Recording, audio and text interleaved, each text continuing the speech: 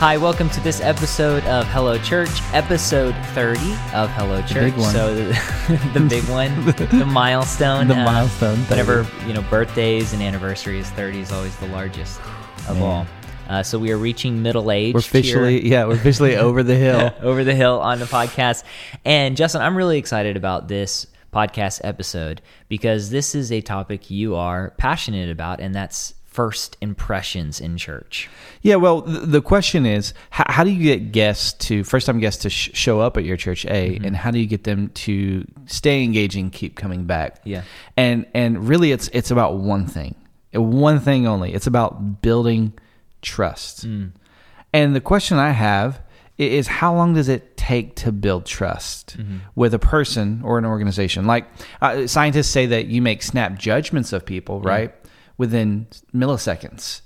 But how long does it take an organization or a person to build trust? How many interactions? Like if we could quantify in interactions, how many interactions does it take for you to build trust with someone? Is it 5, 1? And it feels like now, especially in America today, that churches and pastors are not starting at the starting line. We're starting 10 or 20 feet behind the starting line, because pastors and churches, for many people, are not seen as an authority anymore. And there's some great statistics from Barna, and I think in Christianity Today posted a great article a few years about this, but do people trust pastors and churches anymore? And that's becoming less and less because scandals, because of individualism, Helicopter offerings.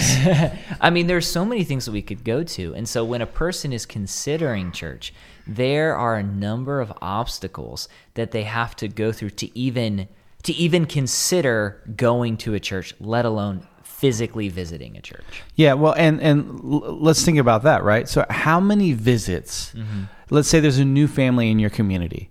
They have 2 kids. One kid is in children's church age and one kid is in nursery age. How many visits will it take them to develop trust with your church, with your congregation? All these processes and these systems and these security protocols. How many visits will it take for them to let their guard down, where they're not worried the entire worship service about whether their son's diaper is being changed often enough, or their daughter is nervous, or there's enough volunteers in kids' church? Is she afraid? Like, how many times? And to your point, they're less skeptical about the guy preaching on stage. How many times? How many visits does it take for them to build trust with, or your congregation, your church, to build trust with them? Is it 5 visits? Is it 10 visits? And when you think about that too, Barna has produced some great studies too, and I think this is sort of universally known. Like, people are attending church less and less, especially during 2020. Yeah. But even before that, right? What was it? Regular church attendance, if I believe correctly, was like 2 times a month. Yeah, and that was like that wasn't like just the bottom of the barrel people. No, that was like average. People on average attend about twice a month. So let's say they're a new family in the community, and they're not even your average. They're just trying to get their feet wet a little bit. Is that 1 time a month? So let's say it takes 5 to 10 interactions. Is that 5 to 10 months that it takes to build trust with this new family in your community? That's a long time. Oh man, and I feel like too, if you're talking about families with kids and first of all, you're thinking about the safety of the kids. I remember there was a period where I was in between ministry jobs, and I'm working here at Ministry Pass, but I wasn't a pastor anymore. And so I visited a lot of churches for 6 months, and going to churches and dropping your kids off, like it's not easy. I remember going into one church, and there's like one room for kids 2 to 5. And there's a single toy in the middle of that room, and I walk in. It's like Hunger Games, and they're all nursery. just attacking that toy. And there's this one gentleman, and he's like, "Oh, it's as if nobody visits the church," because he's like, "Oh, I think there's maybe a form you should fill out," and he's going through all this stack. And they're like overly excited to see children. Yeah, like, they're hey, wow, young family. Look, Sister Papoofnik, we got some kids here today. So it's just that alone, thinking about that, but then also thinking, okay, not just safety, but are my kids being taught? God's word? What are they being taught? What am I being taught? I mean, there's so much just there to build trust with a congregation. What's their philosophy? Because everybody has, there are a lot of churches that have similar belief outlines on their website and what they're committed to and values, but sometimes it's hard to actually know if they're committed to that. And so this kind of bleeds into digital impressions, because you've talked in the past about how a digital impression could help as you build trust for that physical connection. Well, yeah, it goes back to this idea that if you can build trust with someone before they ever show up at your congregation, you can not only, this is great, right? For you to develop that relationship before they ever visit for the very first time, help them know what to expect, but also you can accelerate that process of building trust. So instead of taking 10 months, it can maybe even be 2 weeks. And one of the ways that you can do that is by offering helpful resources to very specific audiences. And let me back up. So you have people that come to your website. I believe the biggest opportunity for churches right now is to leverage the visitors on your website and on your social media pages. It's a great opportunity to begin the trust building process right then and there. Here's what I mean. So let's say you stand at the edge of your church property. You stand right next to the church sign. There's a road, and you can see cars driving by. You see them, right? You can count the cars. Maybe there's 20 every 5 minutes. Maybe you're on a busy road. There's a few hundred every 30 minutes. There's hundreds to thousands of cars traveling by your church every day, right? And you can see them. You can count them. But you don't know who they are. You don't know their story.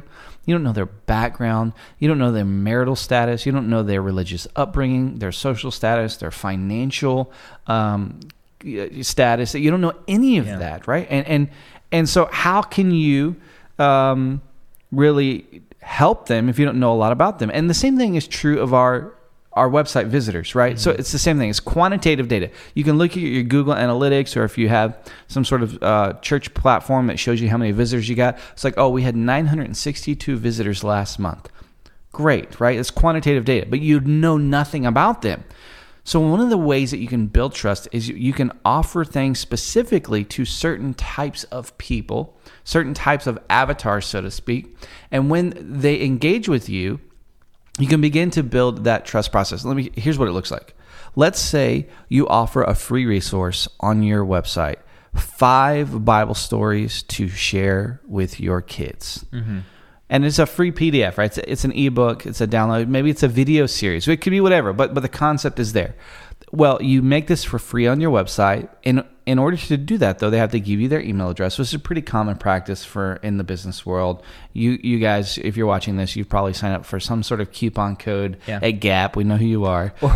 Or you signed up for Ministry Pass, and that's how you got an email to this podcast. And then my wife always signs up for like the $20 off Bed Bath & Beyond. Got to input your email address. Yeah, we've all done it, right? But churches don't use this tactic, and I think it's a missed opportunity, because if you offer this free resource and someone gives you their email address, you know a few things about them now. You know that they're parents, they have children, that they care about teaching their kids about the gospel. Now you can send them an automated sequence, right? You can preload your email sender with 7 to 10 emails over a month period, or 5 emails over a few weeks, and you can begin to highlight your children's ministry.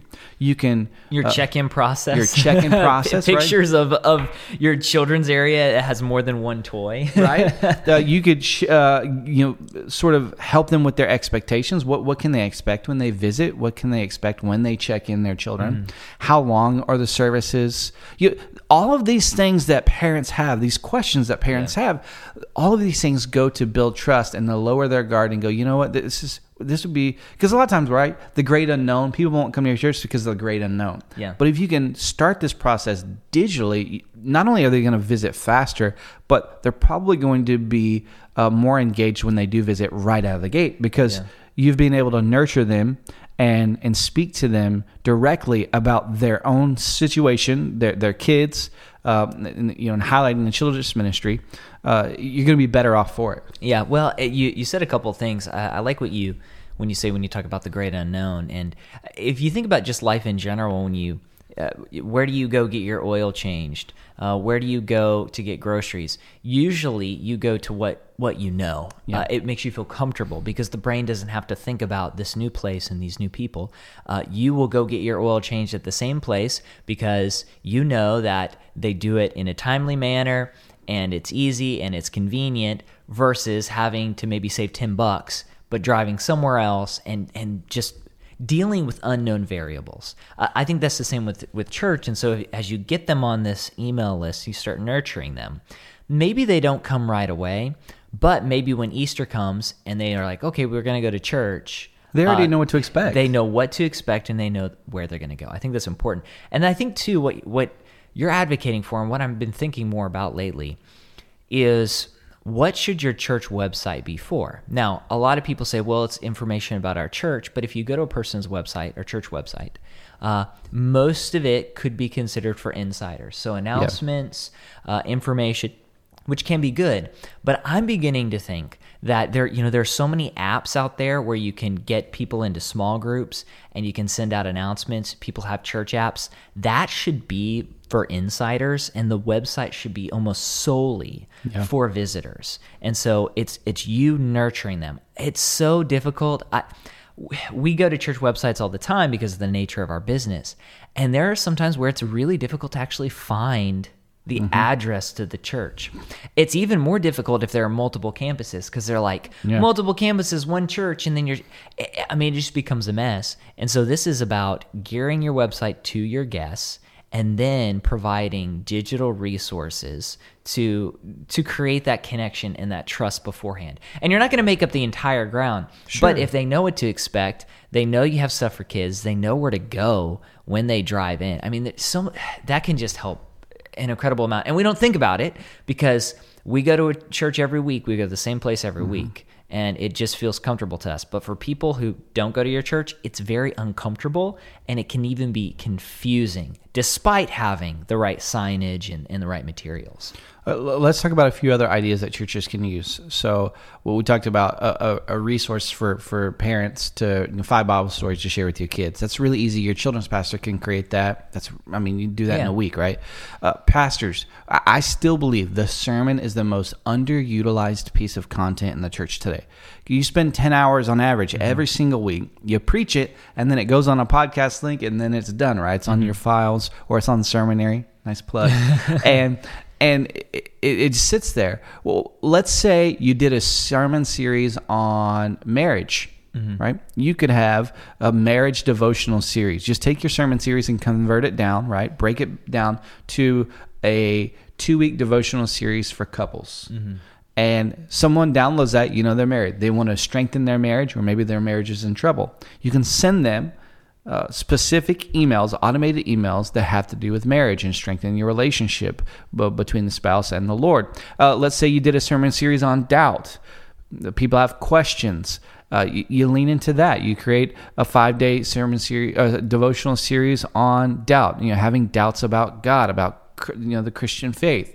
Now you know what these people care about, right? If they opt in with their email address for this particular resource, you know where they're at. Sort of in a way their felt needs, and that's a great starting place than just knowing, hey, we had 962 visitors at our church website last month. Great. But now there's like tangible evidence, right, of who they are and where they're at, and you can speak to that evidence and begin to build trust.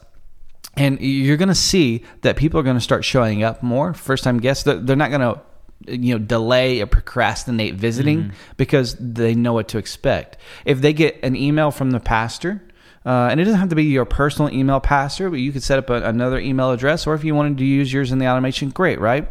Depending on how you're able to respond to everybody where you're at in your season of ministry. But nonetheless, if people get that email, if they hear the story of the church, how it started, all of those things go a long way to building trust and really laying out expectations for their first visit. Yeah, and I think, too, so what we're talking about, too, is identifying your audience. And some of you might be confused. When you collect email addresses, there are platforms and programs where you can do list segmentation. So depending on where a person signs up, they get placed in a certain box. So if they sign up for a marriage devotional series or a hey, I'm new to the community series, they get put in a different segment. And you want to separate those because you want to know where to send emails. Because if everybody goes in a bank like it usually happens, what happens is they might get a email from the pastor every week, but it's just announcements, and they're like, okay, there's a church potluck dinner. Like, nobody's going to go visit that for the first time. This is about being precise and focused with your messaging. Being precise. And so when you do that, so when you know, hey, this is a list right here of people that have not visited the church, but they've just come in on the website, and here's my church people. You send your church people one thing, and then you can send the other list something else. So that's what list segmentation is, and I think that's so important because you don't want to just send announcements. That's like, hey, Easter and Christmas is great, but other stuff, you want to find a way to continue to build that trust. And two, with a lot of Christians in our country, when we read about Christians in the news, usually it's people on the extremes, don't we? We either learn about the ultra saints or we learn about the people who are just crazy wackos. And so you have to overcome that when people are visiting church. Like, what kind of church is this? So if you know someone's a guest, you can send them a marriage series, something clear, precise, gospel or Jesus focus. And so they realize, okay, these people aren't crazy. They seem to be genuine in their faith. So it's all about messaging and continuing to build that trust. But yeah, you need to find a way to segment those lists out. And there are a lot of different platforms that can help you do that. Yeah, and another thing, and I'll end it with this. I know we've talked a lot about list segments, having these different channels, so to speak, with your email list provider or sender. Maybe use MailChimp or ActiveCampaign, or I think Church Community Builder sends emails as well. Whatever the case, make sure that you're able to segment those out like Wei was talking about, because you can focus messaging for focused people groups. Another way that you can build trust, and I know this is sort of a more expensive way, but I'm telling you, this is the fastest way to build trust. That is the most costly, but is the fastest way to build trust with your congregation, but also your community and new guests. Have you ever seen pastors that will release a book? They'll release a book, or it's they can take a sermon series and they make it into a book. And I know you've probably seen this out there on social media, and you thought, those pastors are being a little pretentious or whatever. But think about this. If you're able to take, let's say you did 2 sermon series 2 years in a row on marriage, and you did 4 weeks, you have 8 weeks of content on marriage, and you write a book, or there are services out there that can help you edit that book as well, take all of that content that you have. Well, then you weave the story of your own marriage, of how the church began. Your struggles as a young couple planning that church in a new community, the struggles as being young parents, like the church's story is weaved throughout, and what God has done right through your church and in the community throughout the years. If someone shows up for the first time and you give them that book and they go home, they literally can know your church history, the story of your pastors, the culture, the DNA of the church. Especially if they're a book reader, right? If they like a good book and you wrote a good book, they could do it within 2 days. They could feel like they know you and your church and everything that you stand for within days. And I think that's the fastest way to build trust with a person or potential, your congregation. It's just the most costly. Yeah. Well, and there are ways around it. I think that's the best way too. Maybe what you need to do to start out is do a sermon series that's like 2 or 3 weeks long, and it's like the story of our church, the history behind it, and what God wants to do in the future. And then you can email that out, and you can say, hey, here's a quick podcast that tells you a little bit about us. And once again, you're helping people manage their perceptions of you and of Christians in general and of your church. And when they have that connection, have you ever read a book, Justin, where someone talks about their life, like a memoir or something, and then you met that person? And I remember, I think most Christians our age read Blue Like Jazz, and I remember meeting Donald Miller once, and I felt like I knew him. Obviously, I didn't, right? And it was just a quick interaction, and talked for just a moment, but I felt like I knew him and I had this connection to him because I learned his story. And so if you can share your story in your church with people, and help them, bring them along in the cause before they ever get to you, when they come in the doors, they feel like they kind of know you already. and they know your congregation. That can be super helpful. Well, I had a pastor friend of mine that we would go to lunch all the time. We talk.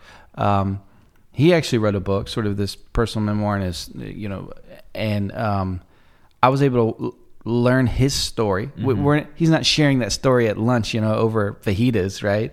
But when I read that book, my appreciation for him, right, and my respect for him grew even more because I hadn't known all of those things. We're just small talking when we get together, and so maybe someone in your congregation, they feel like they know you a little bit, but if you're able to take some of your sermon content and make it into a book, even if it's an ebook, right, it's a free download, a PDF download on your church website. They're going to feel like they know you, and when people feel like they know you, that trust process, that relationship, just that accelerates so much.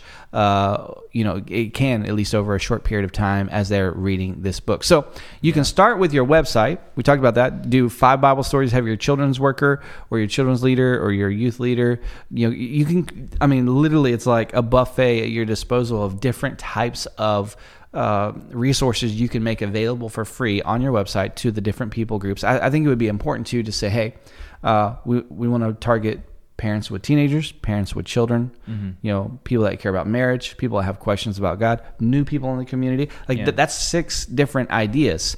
They have to give you their email address, but those are 6 different channels for you to have focused messaging, and you can make it all automated. You don't have to send out an email every time someone signs up, right? Yeah. It's all automated. It goes out. You can control it.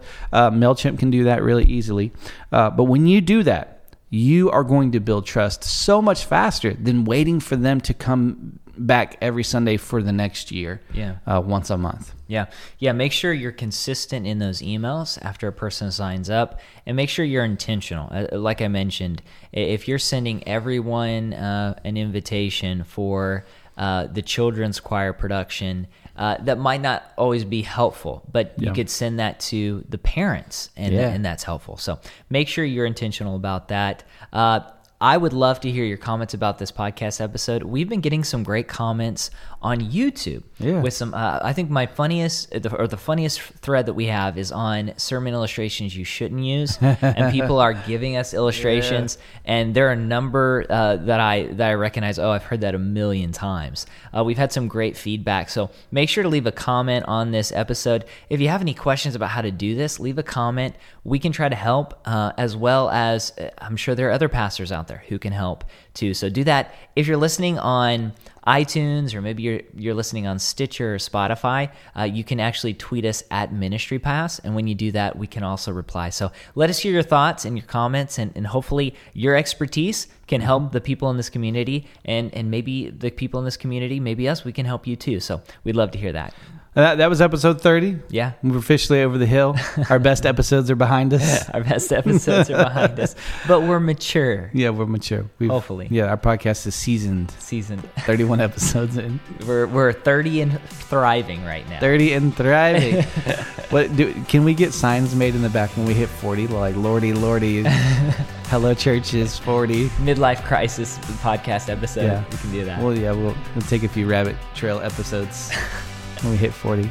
Thank you guys so much. We'll see you next time.